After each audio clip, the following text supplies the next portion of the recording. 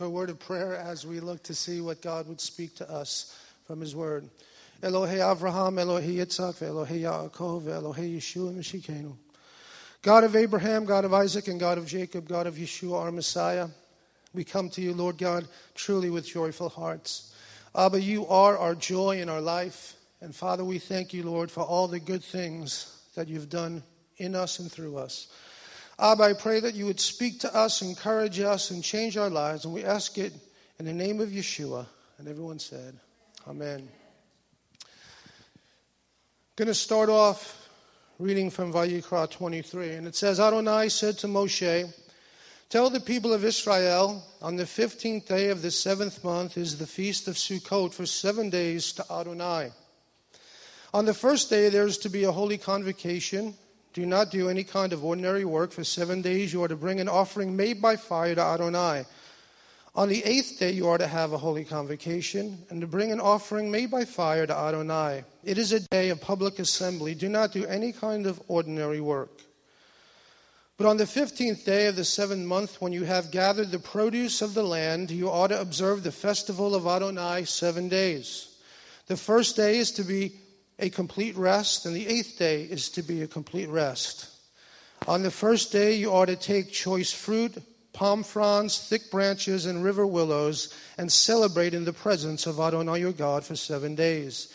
You ought to observe it as a feast to Adonai 7 days in the year. It is a permanent regulation, generation after generation. Keep it in the 7th month. You ought to live in Sukkot for 7 days. Every citizen of Israel is to live in a sukkah, so that generation after generation of you will know that I made the people of Israel live in Sukkot when I brought them out of the land of Egypt. I am Adonai, your God.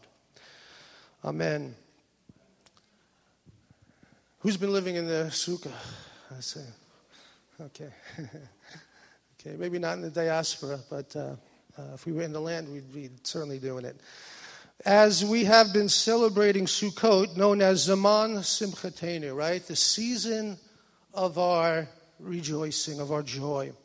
It's a time where I trust you have been more aware and sensitive to His presence and His goodness in your life.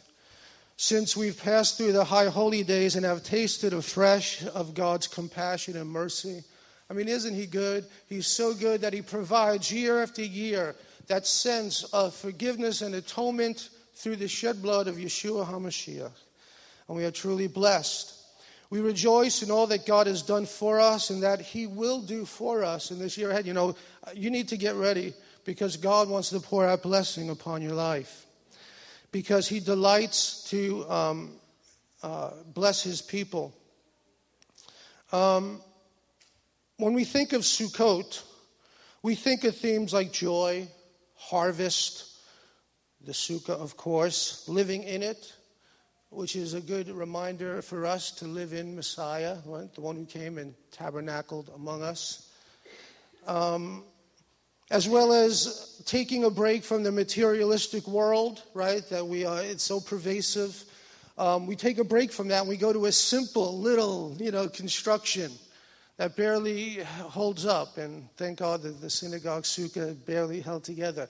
And it's a chance for us to reconnect to the simple things in life, like faith and our relationship to God, His provision for us, right? The things that He's done in our lives. And you know what? That could all get muddied as we go through the year and watered down. And it's a time where we could just reflect on God's goodness in our lives. We rejoice in all that God has done for us and what He will do for us because God is faithful to His promise. And last week, Rabbi Carol focused on joy and how to live a joyous life in this world. I want to encourage you that if you didn't hear that message, to get it, you could get it just for the cost of the CD. Or if you did get it or you were here, to re-listen to it. You can listen to it online, it's true, on a podcast. And to re-listen to that because God wants us filled with His joy. And it's the joy of the Lord that's our strength. And if you feel weak and wearied and downtrodden, and discouraged, guess what? The joy of the Lord is our strength. And as we draw the joy from his presence, we are uplifted, we're strengthened, and empowered to live in this world. So I encourage you to do that. And so, although I might touch just a little bit on joy today, that won't be my main focus for this message. Today I want to start with the fact that Messiah is God and he tabernacled among us. Without getting really technical, Messianic scholars have concluded that it was the first day of Sukkot that Yeshua was born, and that he was circumcised on the 8th day of Sukkot. That means that the light of the world would have been conceived during Hanukkah, the festival of lights. And his forerunner, Yochanan, who came in the spirit and power of Eliyahu Hanavi, would have, as scholars believe, been born during Pesach, at the exact time where we look for Eliyahu Hanavi to announce the Mashiach to us. Is that just happenstance or coincidence? No, it is the divine plan of Almighty God. So we think about what Matthew chapter 17 and 10 says, and it says, his Talmudim asked Yeshua, why then do the scribes say that Elijah must come first? And so Yochanan the Immerser did come first in the spirit and power of Elijah, and he did announce the coming of Yeshua, the Messiah of Israel. Awesome. Right during this time, he tabernacled with us. So when you sit in your sukkah, or you could go sit in our sukkah, it's a picture of us being in Messiah. Being found in Messiah, not having a righteousness of our own, but a righteousness that comes from God through his Son. Okay, so Yeshua was born during Sukkot. Yeah. But in what manner was he born? Well, it tells us in Yeshayahu, Isaiah chapter 9 and verse 5. Look what it says about the child that would be born. For a child is born to us, a son is given to us. Dominion will rest on his shoulders, and he will be given the name Peleoetz El Gibor, Aviad Sar Shalom. And those names in English mean Wonderful Counselor, Mighty God. Father of Eternity, Prince of Peace, will be ascribed to this child that would be born. He would be called God, because God would send the promised Messiah to redeem his people in order to extend the dominion and perpetuate the peace of the throne of the kingdom of David. You see, when God promised to King David that he would never cease to have a man sit upon his throne, he wasn't kidding. When God says forever and ever and ever, he means forever and ever. And Yeshua sits enthroned as king forever, descended from David, king of Israel. And it says the zeal of Adonai Tzivaot will accomplish this. In Micah 5:2 it says, but you, Bethlehem Ephratah, though you are little among the thousands of Judah, yet out of you shall come forth to me the one to be ruler in Israel, whose goings forth are from of old, from everlasting. Zito Santalia states that even Rashi, one of the greatest rabbis of Judaism, saw the passage as speaking of Messiah's deity. Rashi refers to Psalm 72 in his exposition on Micah chapter 5 and verse 2, which says, the ruler of Israel who will be born in Bethlehem, that his origins are from old, from ancient times. And according to Rashi, he is the Messiah, the son of David. As Psalm 118 says, he is the stone which the builders rejected. Does that ring a bell to you, that verse that's quoted by the New Covenant writers? You see, they weren't making this stuff up, friends. This was established Jewish thought, the stone that the builders rejected. The Messiah, God himself. And his origins are from ancient times, from before the sun was. His name was Yenon, and Yenon is a name for the Messiah, according to the rabbis. Rashi, as well as other rabbis, believe that the Messiah of Israel existed before creation because he was always with God. They based it on Micah 5:2 and other texts, but there was nothing before creation except God. So you conclude that they believed the Messiah would be God. Matter of fact, David Kimchi, another rabbi revered in Judaism, also known as Radak, realized this too and specifically spoke of Messiah's deity from the passage in Micah chapter 5 and verse 2. The rabbis praised Radak's understanding of spiritual matters and said that without his insight into Scripture, there is no correct biblical exegesis. So that shows you how highly regarded Radak's opinion was. And he says of Micah 5:2, it will be said in the Messianic age that his origins are from old, from ancient times. From Bethlehem means that he will be of the house of David because there is a long period of time between David and the Messiah king. And he is El, God, which is how he is from old, from ancient times. So here Radak is telling us that the Messiah and the promise in Micah 5:2 would be God himself. As we said during the high holiday messages, that God said he searched to and fro for someone to stand in the gap and he found no one. So what did it say? His own arm works salvation for him.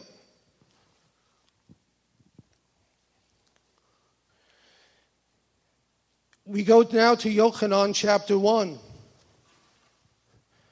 And I taught this last weekend. I was with a group of pastors telling them why they need to love Jewish people and why they need to have a right attitude and perspective on the role of Israel in the nations. And that it's not a priority based on merely numbers. Because if we look at the Jewish people, we're less than 0.5% of the world population. Why would we invest a lot of time and energy and resources in such a small group? But there is a prophetic priority upon Israel that God has placed upon Israel when he said it is to the Yehudi first, to the Jew first, and also to the nations. When God said that you will not see me again, Yerushalayim, until you cry out, Baruch haba b'shem Adonai. Blessed is he who comes in the name of the Lord. Which, by the way, is right here from Tehillim 118 that we'll see later on. You see, there is a prophetic priority on Israel. And in the beginning was the Word, and we know from, we just know it because we're Jewish and we know it. We know it from reading the Targumim. That the Word is the Memra from the Aramaic Targums. And we know that every Jewish person of the day, the living Bible of the first century was the Targumim. That's what they primarily read in Aramaic. And when they knew the concept of Memra, that the Memra, the Word of God, the Word was God. And so the Jewish hearers of Yochanan's statement here, they know exactly what he's saying, that the Messiah, the Word, is God. And they had no problem with it. They believed it already. They just didn't know who it was. And Yeshua said, I am he. In the beginning was the Word, and the Word was with God, and the Word was God. And he was with God in the beginning. All things came to be through him, and without him nothing had being. In him was life, and the life was the light of mankind. The Word became a human being and lived with us, tabernacled with us. We saw his Shekinah, the Shekinah, the Father's only Son, full of grace and truth. We saw the glory of God in the face of Messiah, as you would expect, would you not? So the Messiah, who is God, came for his people Israel and the nations. And he tabernacled with us. Friend, if you ever doubt God's love for you, God who lives in eternity, okay? Heaven is described as having streets made of gold so pure that it's like glass. God, who created everything by his spoken word, chose to tabernacle with us. Friend, it's not just mentioned here in this passage. Did not God literally tabernacle with us in the wilderness? Did his presence not sit on the tabernacle in the wilderness and tabernacle amongst his people Israel? Of course it did. Did he not tabernacle in Jerusalem with us in the temple? Of course he did. And so through the Messiah, he tabernacles with us because he cares for us so much that he's not content to be a God that lives in heaven with his people on earth far away. He's a God that wants to be close to each and every one of us. He tabernacled with Adam and Chava, right? He walked with them and talked in the cool of the day. He wasn't content to just be up in heaven and them on earth. He wanted to interact with his creation. His desire to be close to us. How much does God love his people? Just like he sent Moshe to Mitzrayim to eventually bring us out to dwell with us in the wilderness, so he came to earth to redeem us so he could dwell with us and live amongst us. Right? After all, it says in the Brit Chadashah, Messiah in you, the hope of glory. Tabernacling in you, in us, with us. Awesome. It says, in him and through faith in him, we may approach God with freedom and confidence. So many of our people, not confident of their position before God, and yet the Messiah came that we would have confidence before God. Not in an arrogant way, but in a humble way. To say, God, thank you that you drew me near, that you paid the penalty and atoned for me, that I could come into your presence and dwell with you. In him we live and move and have our being. I want to tell you this, that God made the first move toward mankind. We didn't choose him first. God moved toward us because he wanted to be with us. I want to tell you this, God moved toward you first because of his great desire to be with his people. God, through Israel, Messiah and his people, is a light to the nations, or Legoim. When we think of Sukkot, we rarely think of sacrifice. Do you? Is that the first thing that comes to mind when you think of Sukkot? Sacrifice? No, not me. I know the first thing that pops in our mind, I got to get the sukkah out. Got to find the decorations, right? I think of joy. I think of, the goodness of the Lord. All great themes. I think of fruit, fruitfulness. But there are more sacrifices during Sukkot than any other holy day. In Bamidbar 29, verses 12 through 40, it lists all the sacrifices that were to be offered on Sukkot.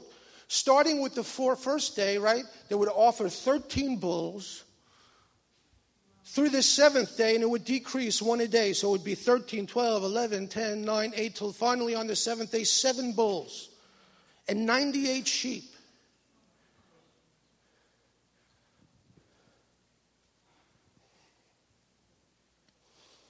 To total of 70 bulls in 7 days. And then on the 8th day, it was treated as a separate day. Rabbinic tradition states that the sacrifice of 70 bulls represents all the nations of the world, assumed to number 70. You see, God was going to fulfill his plan.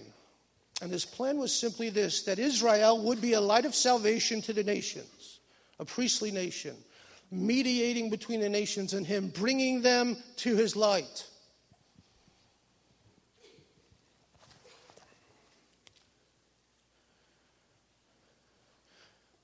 This festival, focusing on man's need and desire to give thanks to God for the year's harvest, is of universal appeal. It is no small wonder that Zechariah prophesied that Sukkot would become a universally observed festival in Zechariah 14:12. That all nations, if they want rain, are going to have to celebrate the Feast of Sukkot. Why? Because the Feast of Sukkot is for them. Don't you know that even in Jerusalem right now today, the Feast of Tabernacles is going on? And do you know that people from all over the world are there celebrating the God of the nations and the God of Israel.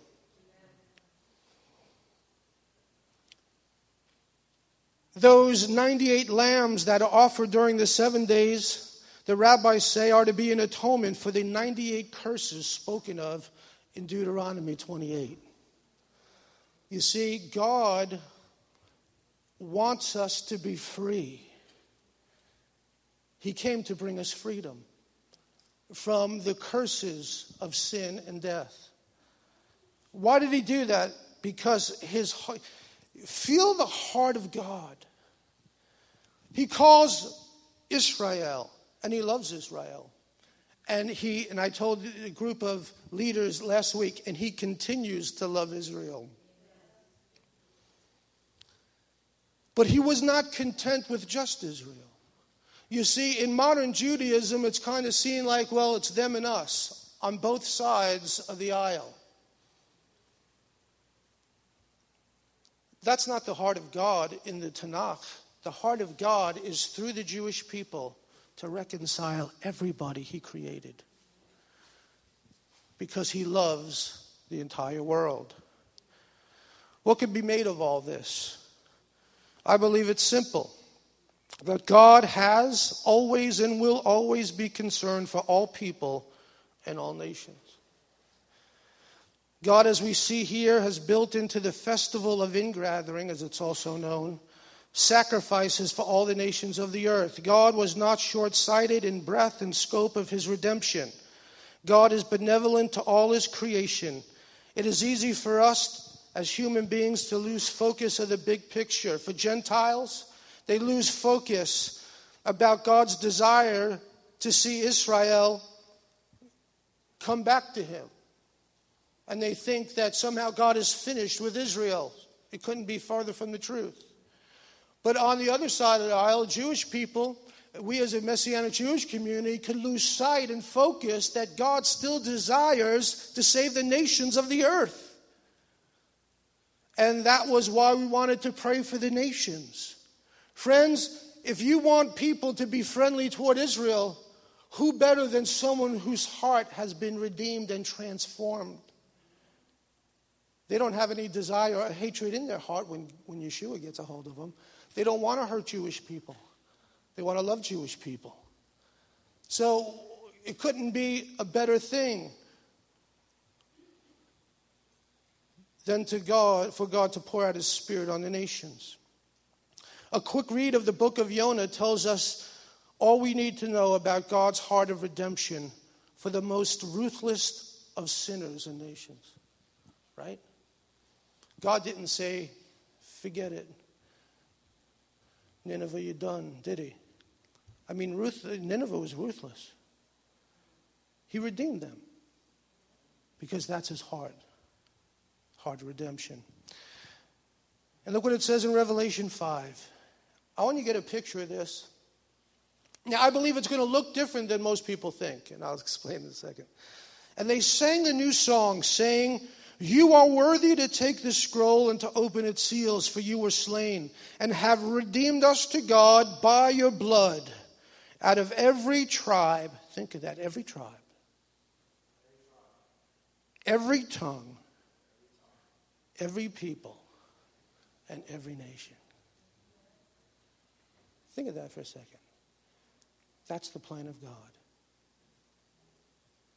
Every tribe, every tongue, every nation, every people. That was God's plan the whole time.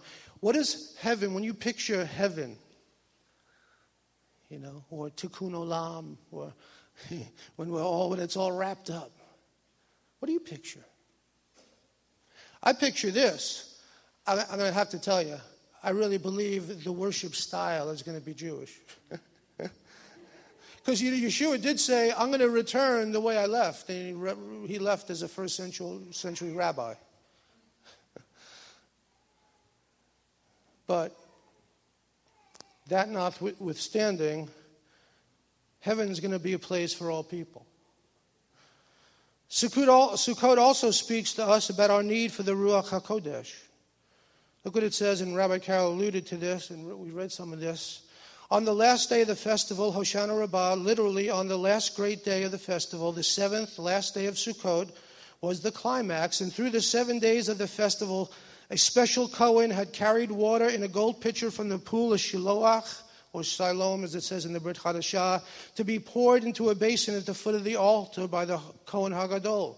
This guy's schlepping water for the whole time, okay? And he's going to the pool and he's schlepping the water and pouring it down and back and forth. Think of the imagery. They're seeing this for 7 days. It symbolized prayer for rain, which begins on Shemini Atzeret, and it also pointed toward the outpouring of the Ruach HaKodesh on the people of Israel. The rabbis associated the custom with Isaiah 12:3 when it says, "With joy you shall draw water from the wells of salvation." Modern day Moroccan Jews still do that. Now listen, this is great. They pour water on each other. Want to try that? How fun would that be? Okay. It's like a big water balloon fight, on Sukkot. I said I wasn't going to touch on joy much, but I will a little bit here. Draw joy, right, from the wells of salvation. Too many of God's people are living without the joy of the Lord. But Rabbi, if you know what I was going through. No, that's the whole point of his joy. That no matter what you're going, but Rabbi, you don't know my circumstance and situation. That's the point. That no matter your situation or circumstance, you could have the joy of the Lord. How? You draw it from the wells of salvation. P.S. That word there is Yeshua. You draw it from Yeshua. Joy comes from Yeshua. That's where it comes from. It emanates from Him. And when we find Him and draw water regularly from Him, we have the joy of the Lord. On the seventh day, the water pouring was accompanied by Kohanim blowing gold trumpets, Leviim singing with sacred songs, and ordinary people waving their lulavs and chanting the Hallels, which we'll be doing later. Waving our lulav and the etrog. A connection between the possession of the Ruach HaKodesh and ecstasy or religious joy is found in the ceremony of water drawing. This says the Encyclopedia Judaica. Simchat Beit HaShoevah, the feast of water drawing on the festival of Sukkot. The Mishnah said that he who had never seen this ceremony, which was accompanied by dancing, singing, and music, so we were biblical today, had never seen true joy. Yet, this was also considered a ceremony in which the participants, as it were, drew inspiration from the Holy Spirit itself, which can only be possessed by those whose hearts are full of religious joy. Now, hear all that. Look what Yeshua said. Now, on the last day of the festival, Hoshana Rabbah, Yeshua stood and cried out, "If anyone is thirsty," close your eyes and listen to those words as if you were there. "If anyone is thirsty, let him keep coming to me and drinking. Whoever puts his trust in me, as the scripture says, rivers of living water will flow from his inmost being." Now, he said this about the Spirit, whom those who trusted in him were to receive later. The Spirit had not yet been given because Yeshua had not yet been glorified.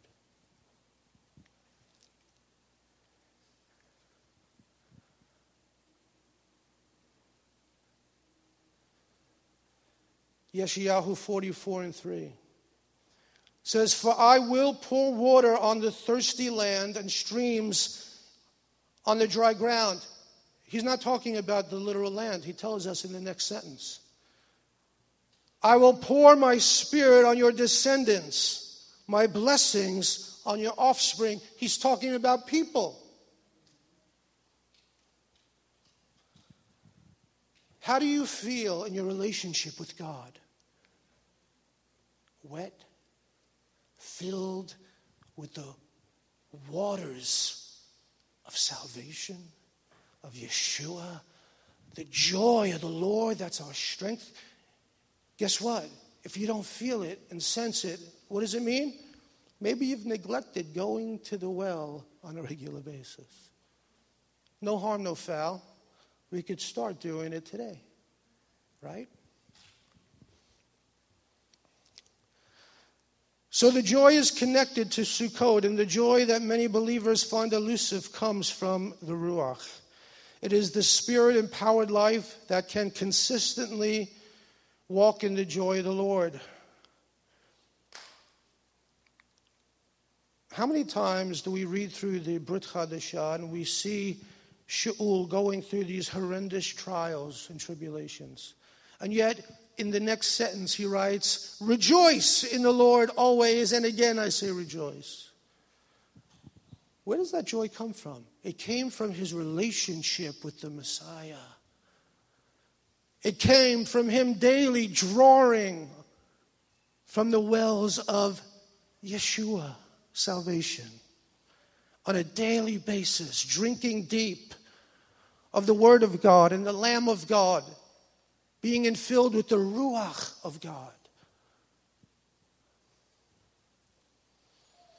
Hear this, and I mean this really in the best way. But listen to this. We want all the benefits of what the Word promises, but we do not want the relationship that is required. I don't mean that in a bad way. But that's true in my own life. It's true in all of our lives. We want the benefits of all the promises of the Word. But we don't want the relationships with Him that's required to access those benefits. Friends, there's one person you definitely can't put one over on, and that's Him. We can't pretend like we have such a deep relationship. He knows if we do or don't. I mean, we can pretend with each other, and that's fine if you want to do it. But He knows what the real scoop is between you and Him. He knows what it really is. And this is all I'm encouraging you.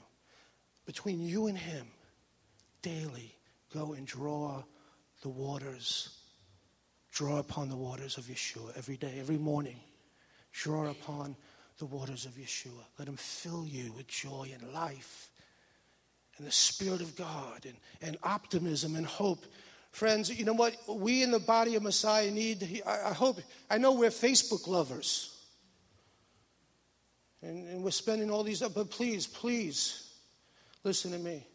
Some of this theology that comes on Facebook, friend, I want you to seriously question. What do you think? I've seen people, they call in what happened with the killing of the students on the campus. That's part of God's judgment. Friend, we better think again who we think God is. That if God is saying, oh, you believe in me? Now I'll kill you. You don't know God. That's not the judgment of God, friend. That's the work of evil. People doing evil things. But the judgment of God. We need to wake up. Friend, don't get your theology from Facebook. I'm serious. All the kooky things they say. Oh, and God's doing this. Friend, they're going to be in for a rude awakening one day when they stand before God and He says, I was? What'd you say I'm doing? Friend, God is consistent from the beginning of the book to the end as to who He is. Yes, judgment will come one day. It'll be final judgment and it won't be pretty. But until then, God has sent us good news. You know what the good news is? You can avert judgment through His Son, the Messiah of Israel and the Savior of the world. There's hope in Him, joy in Him, peace in Him, life in Him. Not judgment in Him. Life in Him. And it brings me to the fourth and final theme. I know everyone's hungry as the foods are cooking. that I want to highlight about Sukkot, and to me it's the most important one, and it's simply that Messiah Yeshua is our life.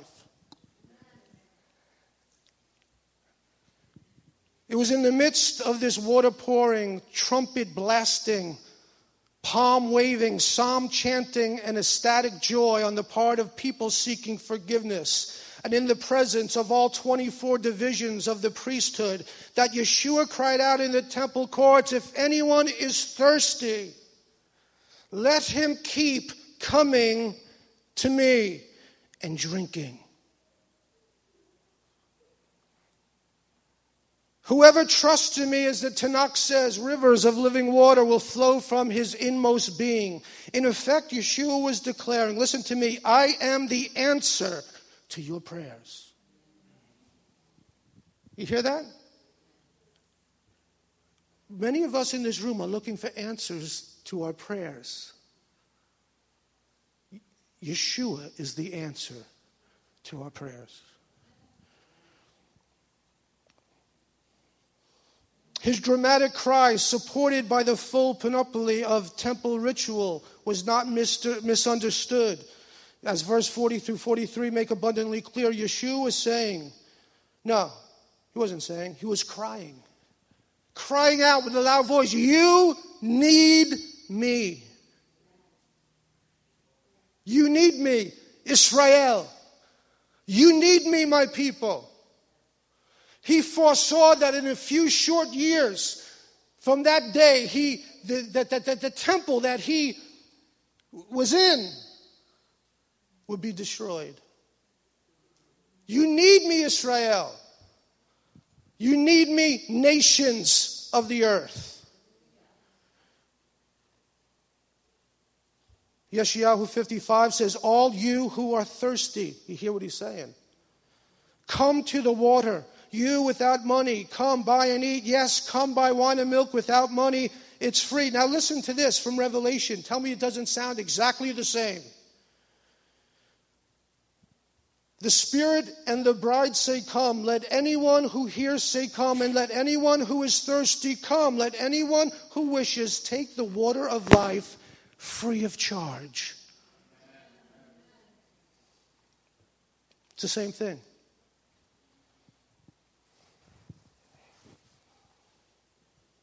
He is our life. And if we want joy and contentment, it is found nowhere else and in nothing else. Now, I'm going to read a passage of Scripture from the Message translation, and it's powerful. Have ears to hear.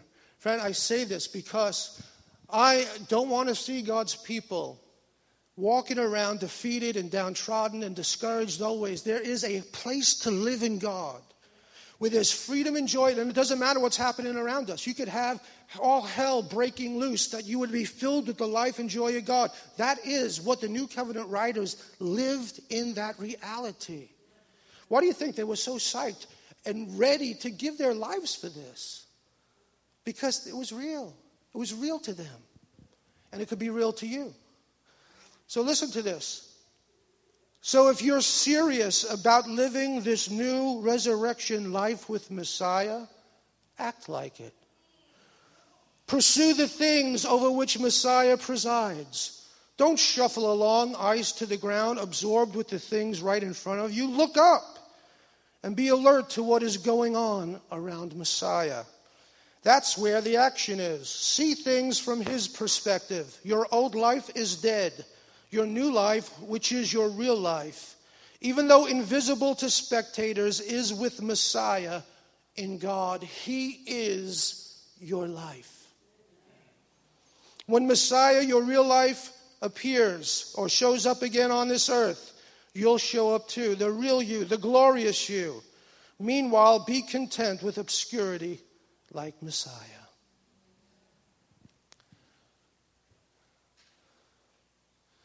So if you're serious about living this new resurrection life with Messiah, act like it.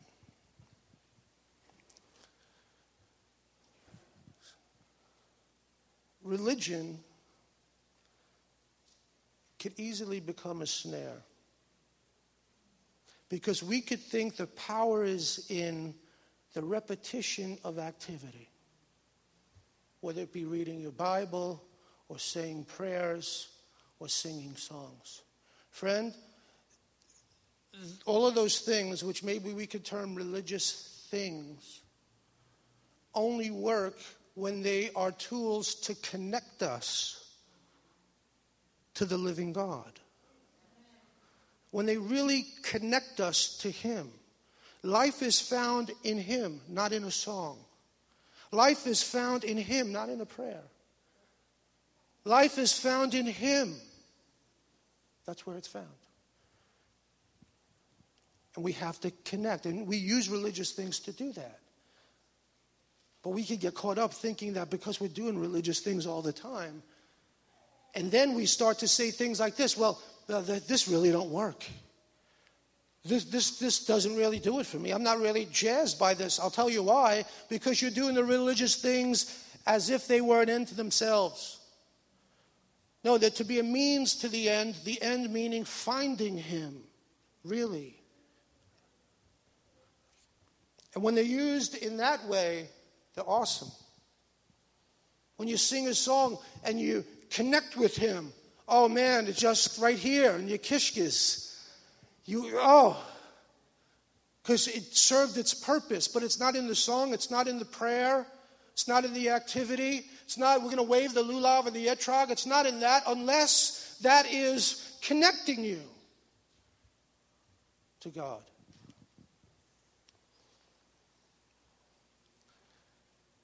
Open to me the gates of righteousness. This is Psalm 118.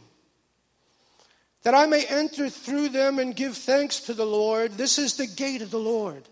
The righteous shall enter through it. I thank you that you have answered me and have become my salvation. The Hebrew is Lel Yeshua. My salvation. My Yeshua. Jewish people say, well, is Yeshua anywhere in the Bible? Oh, yeah, he's all over this passage. And he's saying, you are my Yeshua.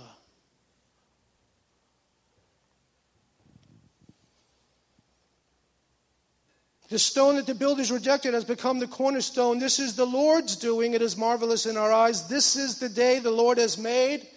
Let us rejoice and be glad in it. Save us. And we sang that today. Hoshiana, save us. We pray, O Lord, we pray, give us success. Blessed is he who comes in the name of the Lord. Friend, do you think Yeshua didn't know what he was saying? When you will not see me again, Jerusalem, until you cry out, Baruch haba b'shem Adonai. He's referencing this right here, this psalm. Jewish people know what happens with that psalm and when it's read and what's taking place, an expectation of, in exaltation of the Messiah, King of Israel. Save us, we pray. The Lord is God,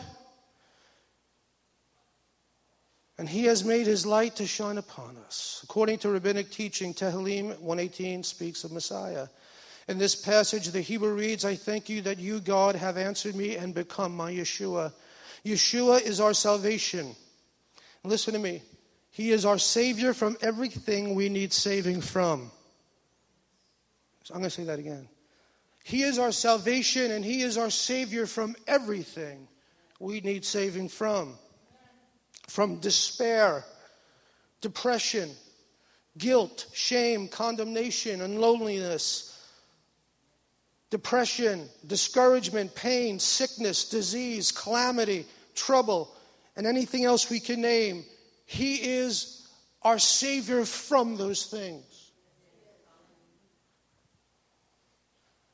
You know, I could almost hear the heart of Yeshua now. Oh, Yerushalayim, Yerushalayim, how I long to gather you as a hen gathers her chicks under her wings. Wanting them are people that He was speaking to, the taste of His salvation, that of everything they need, He is that for us. Everything we need, we run to so many different things. Friend, it's not in a better job. Get a better job, please, but it's not in a better job. It's not in a new house. It's not in a new car. It's not in new stuff. Fine, get those things. Those are fine. God wants you to have them.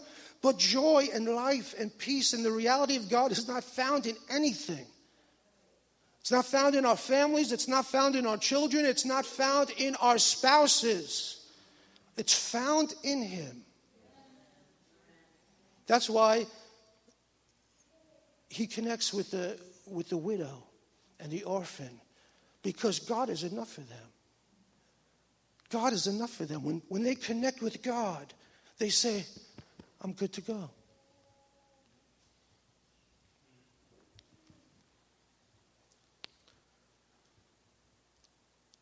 I close with this one paragraph, and then we could go eat. You know, I want to say this. In a non-religious way, God's fine with eating, by the way. Yeah, you could have a meal, a breakfast, or upstairs, and talk with God. He's not put off by it. Because He's in everything. You can eat your cereal and have a conversation with God. Go figure that. Because it really isn't religious. He is the living God that loves us. When we eat our cereal, I don't know what you eat, Cheerios, Frosted Flake. Oh, I said it. Okay. That's the one we all want, right? But we get the Cheerios. Listen to this. We must cling to Him. Stay close to Him. Be found in Him all the days of our life. Friend, if there's anything I could get, if I stepped into eternity and one of you were there and said, Rabbi, I only learned one thing from you the whole time I was at Beth Emmanuel, you would think I would be discouraged. Well, it depends what it is. But if you tell me you learned this one thing that I learned that I needed to cling to Him. Hey, those kids are fine. Those kids are perfect, just being kids. I would be ecstatic if you learned that one thing. I learned that I have to cling to Yeshua with everything that's within me. I'm happy.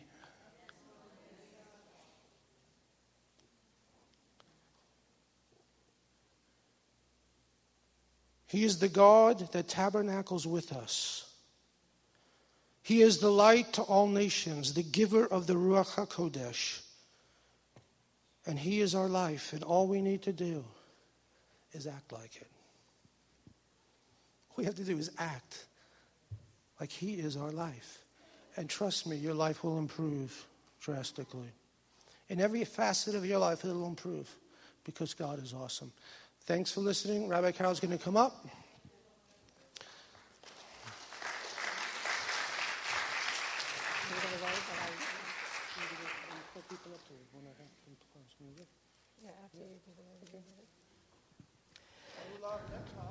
Amen.